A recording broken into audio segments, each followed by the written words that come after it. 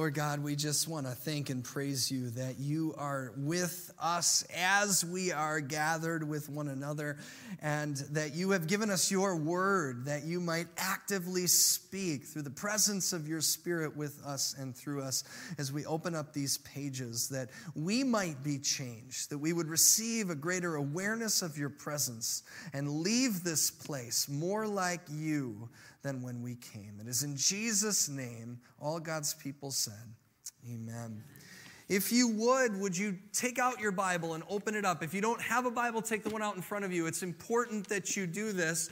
And we're going to be in Exodus chapter 3, beginning at verse 1. If you don't own a Bible, the one in front of you is our gift to you, made possible by the Dwayne Arnold Bible Fund. It would be our privilege and honor of Dwayne if you would take that Bible and have it with you wherever you go. We're in Exodus chapter 3, beginning at verse 1. And I was about to just read it to you, but we're actually going to read it together as we go through. So open it up, have it in front of you, and then just kind of put your finger there for just a moment. I want to ask you, when was the last time that you had to go back and retrace your steps? Anybody had to do that this morning already? A couple of you. We had a couple of you at the early service too. You think, they come early. They must have it more together than the rest of us. Not necessarily the case. And so we can probably all relate. Maybe you lost something. Maybe it was something that was so essential that you couldn't actually leave the house without finding it. And so you had to go back and you had to find what it is that you left behind so that you could move on. Just this week, I lost my wallet. And actually, don't groan, because I lose my wallet all the time. And when I say lose, I don't mean like I misplaced it. I mean that I've left it in one of several predictable places that I just don't remember which place I left it.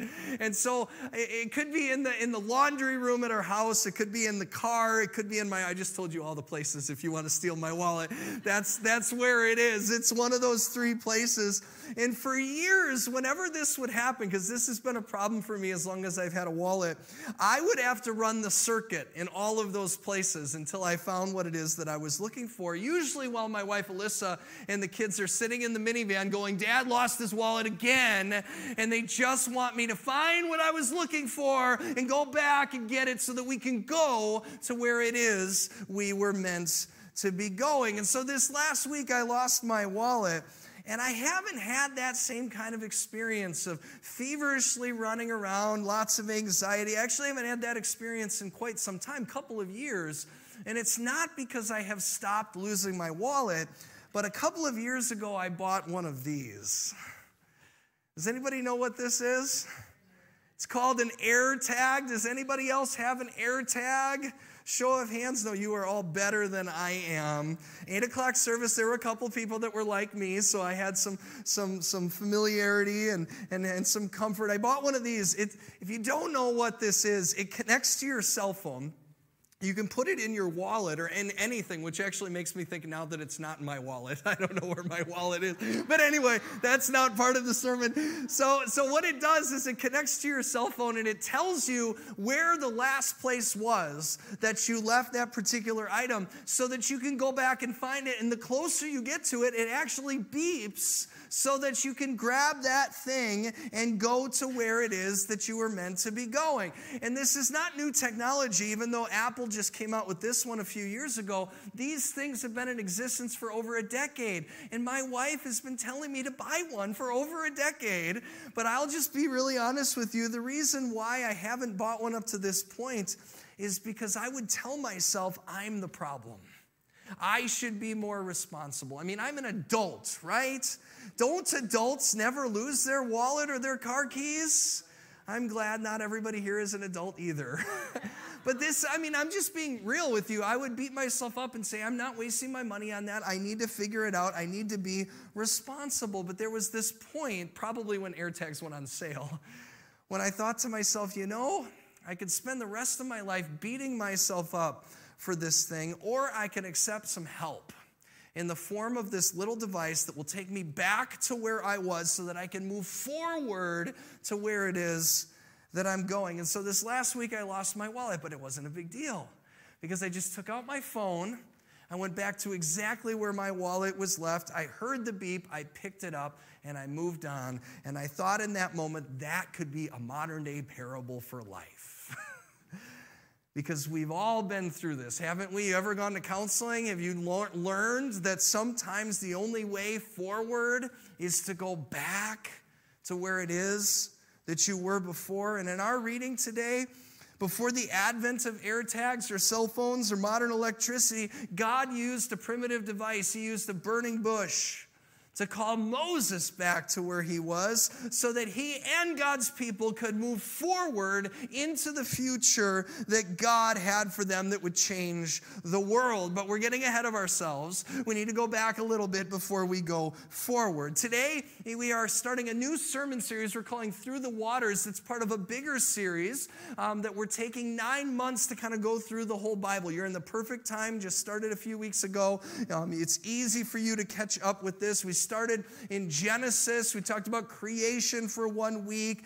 And then we talked about Abraham and Sarah. Remember their family. And in their old age, they had a child, Isaac, right? And I was doing my Bible study on Tuesday mornings, and we had a number of people that said that they would self-identify as old age too. I'm putting it on them, not me. And they said, that is a terrifying story, Pastor Tom. I don't want to be told that I'm going to have a child in my 90s. Like, that's just not something that most people would see as a blessing, but we see that it's actually a part of something bigger. It was God's promise to Abraham, and it's found in Genesis chapter 12. God said to him, I will make you into a great nation, and I will bless you. I will make your name great, and you will be a what? Blessing. And despite the foibles of man that we see alive and well in Abraham and in ourselves, what do we see? We saw fear, we saw lack of faith, we saw taking matters into our own hands when we don't trust God's timeline in our lives. In the midst of all of that, God is still faithful because this promise is so much more than just about Abraham. And so they end up having a son, Isaac, and Isaac goes on to have a son, Jacob. And Bill Gross covered all the genealogy last week. Didn't he do a wonderful job, those of you that were with us? All I could think about as I was listening to him was that song from Sunday school, Father Abraham had many sons. If you grew up in Sunday school, you remember that. He did a wonderful job. Go back and watch it. It's important information if you missed it last week. But ultimately, Jacob has 12 sons, some daughters too, but the 12 sons would become the 12 tribes of Israel. Their descendants would. But before all of that, we need to go back to just their family, and we need to name that they were quite a dysfunctional family. Jacob played favorites with his children. He actually picked one child that was his favorite, and that was their son, Joseph. That was his favorite. Everybody knew. Now, I don't have 12 kids. I have 5. But do you know which one of my kids is my favorite? You know which one I love more than all of the other children? Do you know which one it is? None of them. None of them. But you know why? Because that's messed up. Were you waiting for me to say something? Like, some of you even had examples. That's terrible, right? And they can go back on YouTube and watch this and say, Dad said that's the... No, that messes with your kids. It messes with you. You don't have favorites. I love all my kids the same. We all want to do that. And you imagine to yourself, what would that take? What would that do to a family? Well, you don't have to imagine, because unlike what I just said to you, Jacob was not shy about who his favorite was. It was Joseph. And it got to Joseph's head. He became arrogant. His brothers became jealous, and they actually set out to kill him. In a series of events, they ended up selling him into slavery instead. And he ends up going to Egypt, and his entire life there is up and down. And yet God is faithful through all of it. Ends up putting Joseph in charge in this incredible position of authority in Egypt. He finds favor with the Pharaoh, and he's used by God to save not just Egypt, but his own family. His family comes in a famine for food, and they meet their brother. These brothers do, and suddenly their mind is transformed back to their past, where they tried to kill him, and they sold him off, and they're terrified that he's going to get back at them for all of this stuff. And at the end of Genesis, there's this beautiful scene in the midst of their reunification in Genesis 50, verse 20. It says this is Joseph speaking. He says, "You intended to harm me, but God intended it for good, to accomplish what is now being done, the saving of many lives." Isn't that a beautiful ending? I mean, I stop there and I want to tear up, right? Because we all live in dysfunctional families. How many of you are a part of a family? Show of hands. It's dysfunctional. It just is. There's no such thing that isn't, right? I mean, it's part of the fall. And so what a beautiful ending here. And it would be great if that was the ending of the Bible, but we're not even into the second book of it yet, are we? And so we have to keep going. Fast forward 400 years, the sons of Jacob, the tribes of Israel, have been living in Egypt for generations. And just like God said, their population has exploded, but their favor with the Pharaoh is gone. Actually, Joseph is not even a distant memory, and they are all slaves. And so you go back to Genesis 50, and you're like, you intended to harm me, but God intended it for good? How could God intend this for good? And the way to answer that question is that we have to go back to where we were in order to go forward to where God is going. And it's the story of an infant Hebrew boy from the tribe of Levi. And at this moment, Hebrew children, men and boys in particular, had been commanded by the Pharaoh to be thrown into the Nile River. They were to be killed. And so this little boy, he was put into the river, but he was put in a basket. And the Pharaoh's daughter happened to go down to the river and saw this little boy floating down the river. She ended up raising him in the midst of Egyptian royalty. And it says in Exodus chapter 2, verse 10, she named him Moses, saying what? I drew him out of the water. And what we're going to learn here is it's not just a name, but God is calling Moses out of something. Eventually is going to call all of Israel out of something and into something else. And I'm going to say this a lot over the next 9 months, but you're going to have some patterns that you're going to see in Scripture that you might read about in one story, and then you find it in another story someplace else. This is one of those places. You can see glimpses of this in your own life. When you're called into something, you've got to be by nature called out of something else, right? Like if you're called into marriage, you're called out of singlehood. If you're called into a new job, you're called out of the old job. If you're called to root for the Chicago Bears during football season, you're called out of ever celebrating a win ever again. I just had to say it. It's a bad year. It's taken me like 3 weeks to come up with that. It's just that painful. That was not in my transcript. Where did I leave off here? You can see the same thing in the Bible. Joseph, right? What was he called out of, right? He's called out of his family into slavery, but he was called into the nation of the Egyptians. And now Moses is being called out of the water and called into the family of the Pharaoh. And here's the thing, right? Like, you should be excited right now. Anybody should be excited if you're ever in a circumstance that you just wish God had the power to pluck you out and rescue you. Have you ever been there? Maybe you're there right now. Maybe that's how you came into church. You're just praying. Well, we were singing the opening songs. You weren't even singing. You were just asking God, would you rescue me? Would you pull me out of this financial circumstance I'm in, this relational turmoil I found myself in, this job, I can't stand it anymore. Would you just pluck me out? We have all experienced circumstances where we want God to draw us out. And so here we've got that.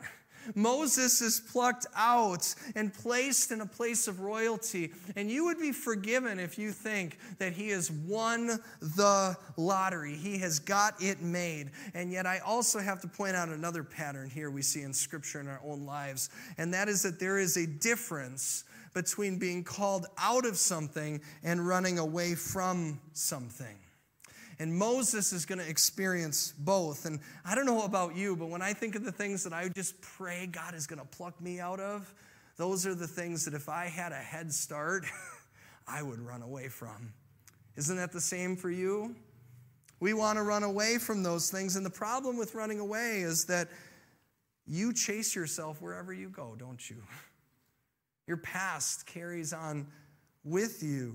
You've all heard it said you can't run away from your past, whether it's your family or your wallet or your job or your innocence. We've got this terrible habit that we go wherever we go. And you see that in the life of Moses, right? He witnesses, for example, in chapter 2, firsthand injustice at the hands of the Egyptians by his own people. They're the ones who are on the receiving end of this. And in this particular example, verse 11, it says, one day after Moses had grown up, he went out to where his own people were, and he watched them at their hard labor. See, his family, who he is in his bones. Doesn't matter where he grew up, it's who he is.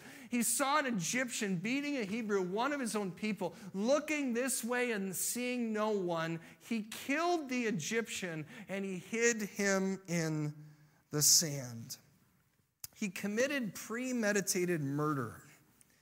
And word got back to the Pharaoh, and Moses had to run for his life. And he ran to a place called Midian, and he met his wife there, and he tries to live this quiet, secluded life, having run away from all of that. And it's that place that we begin our actual reading for today in Exodus chapter 3, verse 1.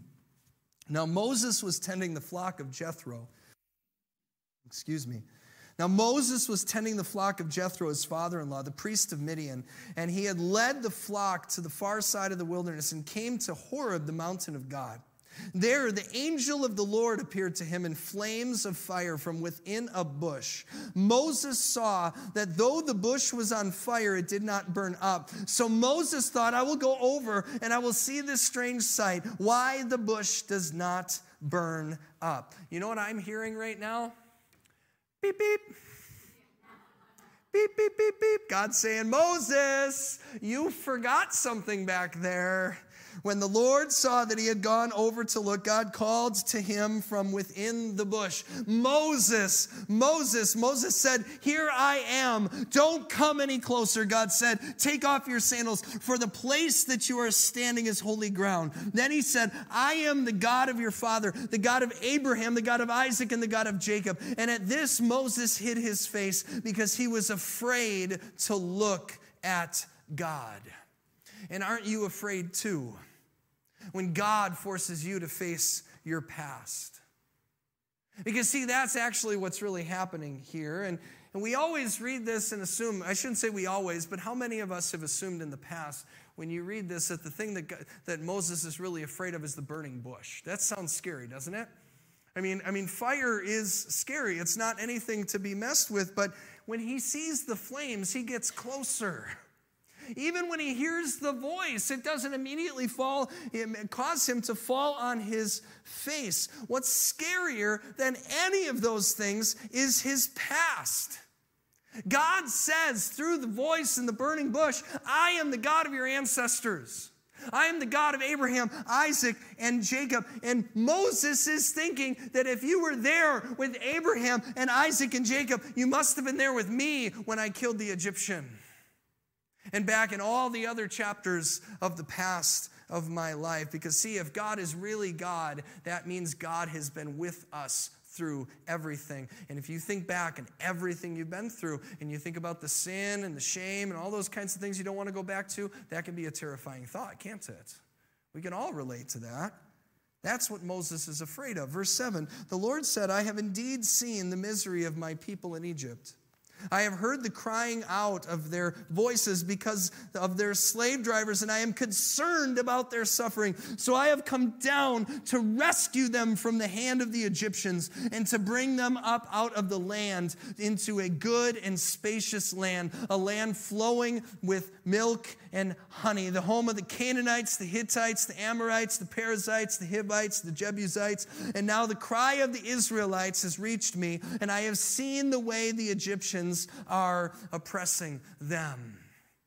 Now, I just want to point something out here before we get any further than this. God will never call you back into your past unless it is for the purpose of forgiving you, redeeming you, and calling you into the future. And that's exactly what we have here. That's what God is doing through Moses. He hears the injustice.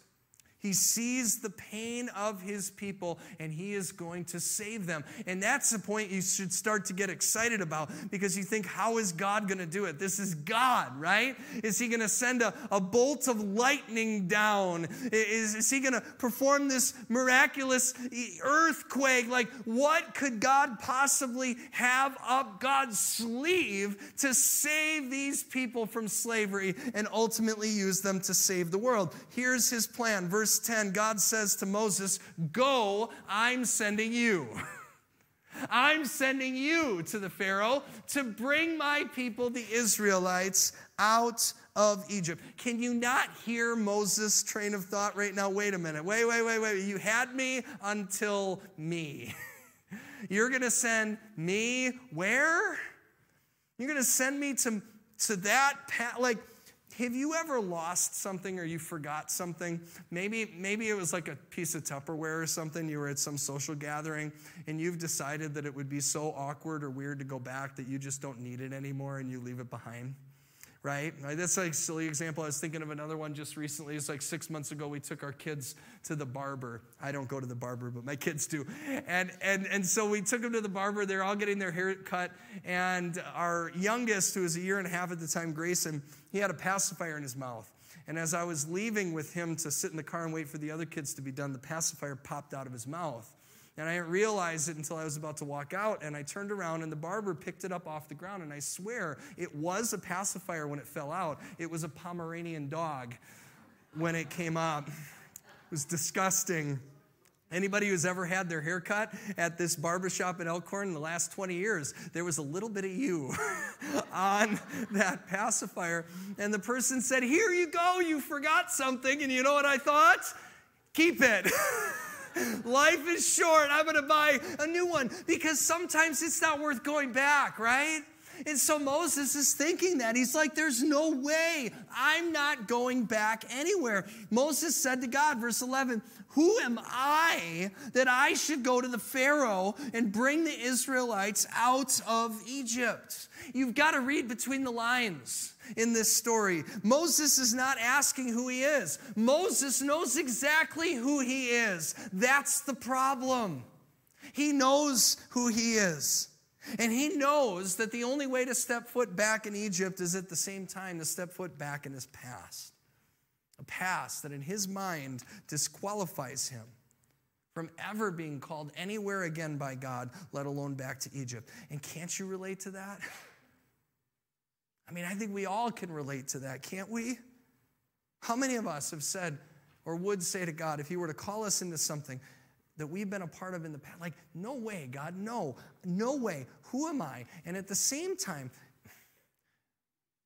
if you're struggling with addiction, is not the best person to help you the person who also has struggled with addiction and had the guts to go back to where they were in order to move forward to where they're going now?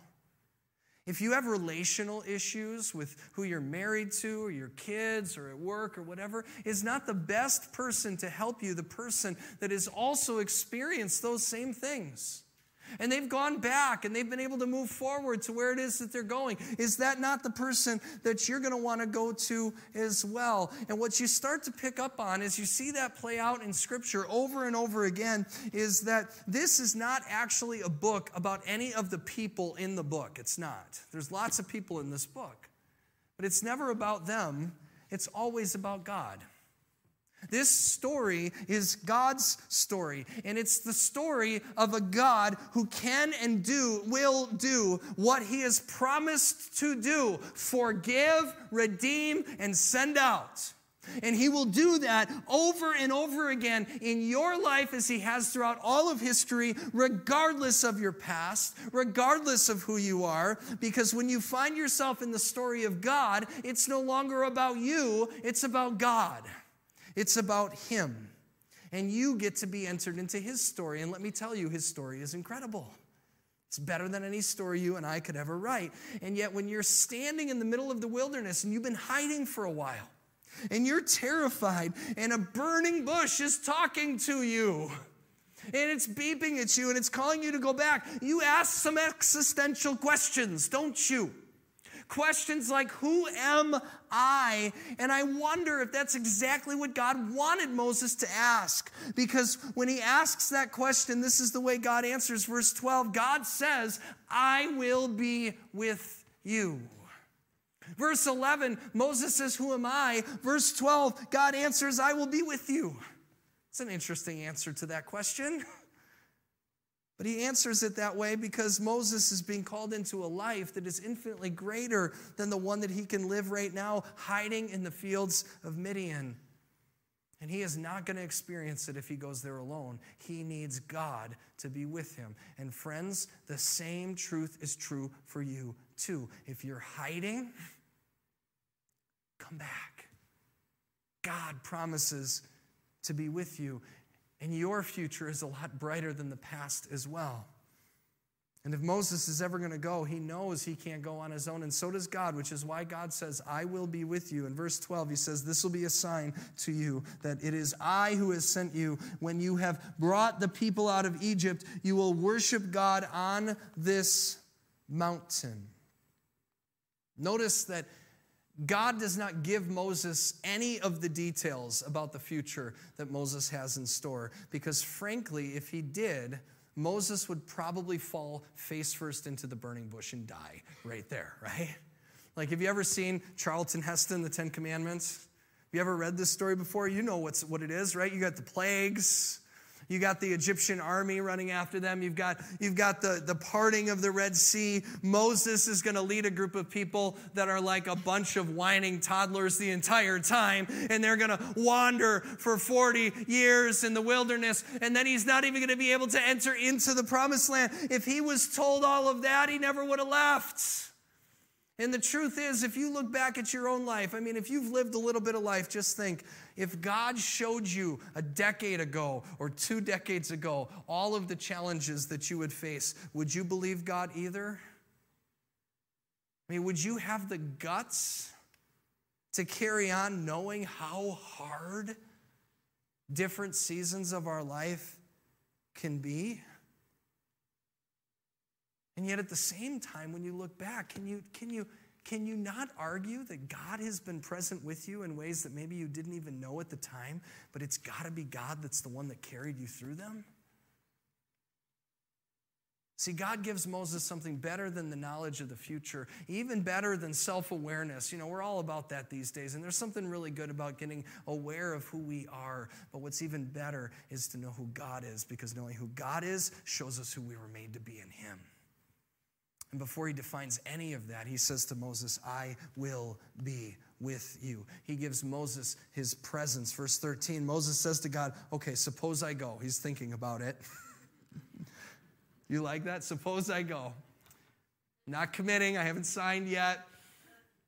I go to the Israelites and I say to them, the God of your fathers has sent me to you. And they ask, what is his name? What should I tell them? I'm going to stump God. That's what he thinks. God says to Moses, I am who I am. This is what you are to say to the Israelites. I am has sent me to you. Do you know what the word I am is in Hebrew? It's the verb haya. It means I am here. I am coming. I have come. I am present. When they ask who I am, God says to Moses, don't tell them who I am. Tell them where I am. I am with you. And I think about anything I've ever learned about pastoral care in seminary and classes and books I've read. And you know what? I could have saved a lot of time and a lot of money, because 99% of the time when I'm sitting with somebody who's struggling in any season of life, do you know the one thing they need to know too? Is God is with them. You know the one thing I need to know in the midst of those seasons in life? That God is with me. And that's what God gives Moses. Because if God was with them and him back there, and if he's with them right now, what they're about to learn is that God is going to be with them forever. And you know what? That takes a lifelong journey to figure out, doesn't it? And it's on the journey that we learn that. We don't ever really understand God's presence until we've been plucked out of our circumstances, sometimes against our will, have we?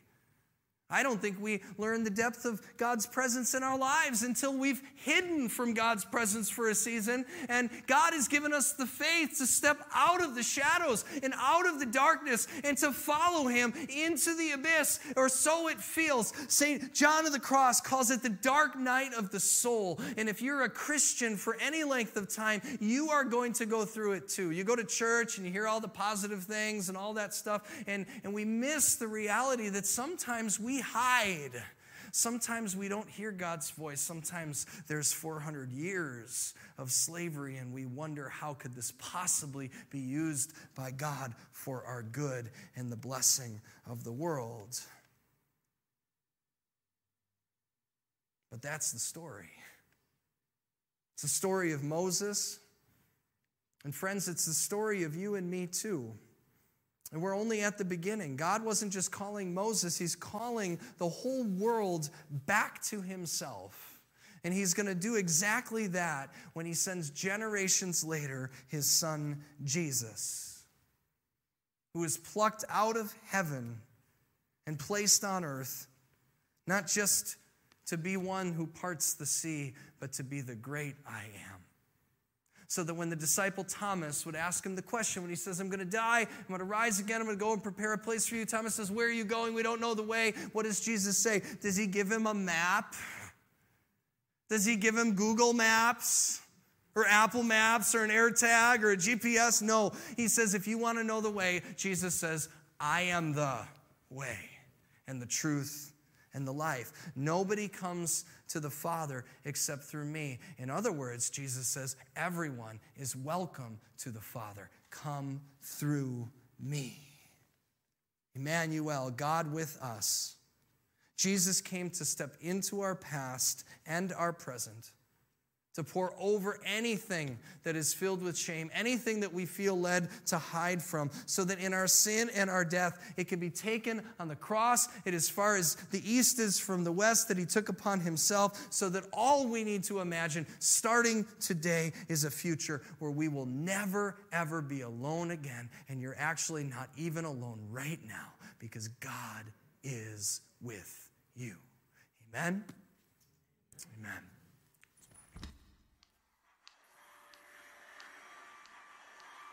Who is God? What is his name? These are the questions answered for us in the book of Exodus. God raises up a deliverer, a man named Moses, and discloses who he is by speaking out of a bush engulfed in flames. God tells Moses who he is by God telling Moses his name. Who is God? God is I Am. And I Am was with them when he heard and responded to Israel's cries. I Am was with them when the plagues came down before Pharaoh's eyes. I Am was with them when he saved Israel and punished Egypt in the Red Sea. I Am was with them when he gave manna for the people to eat. I Am was with them on the mountain when he made his glory and power prominent. I Am was with them in the tabernacle when he filled the tent with his glory as he had promised. I Am was with them because that's who God is. A God who enters into our story, working behind, among, through, above, everything in the world to show us his glory. Who is God? God is I Am. But there is more to this picture. There is more of God to be seen in the pages of Exodus. For everything the I Am did through Moses, he did in an even greater way through Jesus. Jesus was with us by becoming human as a response to our cries. Like Moses stepped out of Egypt, this new deliverer stepped out of heaven and walked by our side. Jesus was with us because the true plagues of sin and death had made their takeover. So Jesus became sin and was pinned under death so these plagues might pass us over. Jesus was with us by falling under the waves to open a gracious path of dry ground so that we who deserve to be lost in the water like Egypt, instead, like Israel, can be found. Jesus is with us today in our deepest hungers and hardest strife, for through his Spirit and word, he provides for us like he provided for Israel, but this time we get the bread of life. Jesus is with us as God was on the mountain with Moses, but instead of man climbing up to find God, Jesus came down and found us. Jesus was and is and will be with us, because as his body was opened, so was the tabernacle tent, so he can make us and the world his dwelling, both now and when he comes again. Who is God? Who has he revealed himself to be in the pages of Exodus? He is I am. He is with us. God is our rescuer. God is Jesus.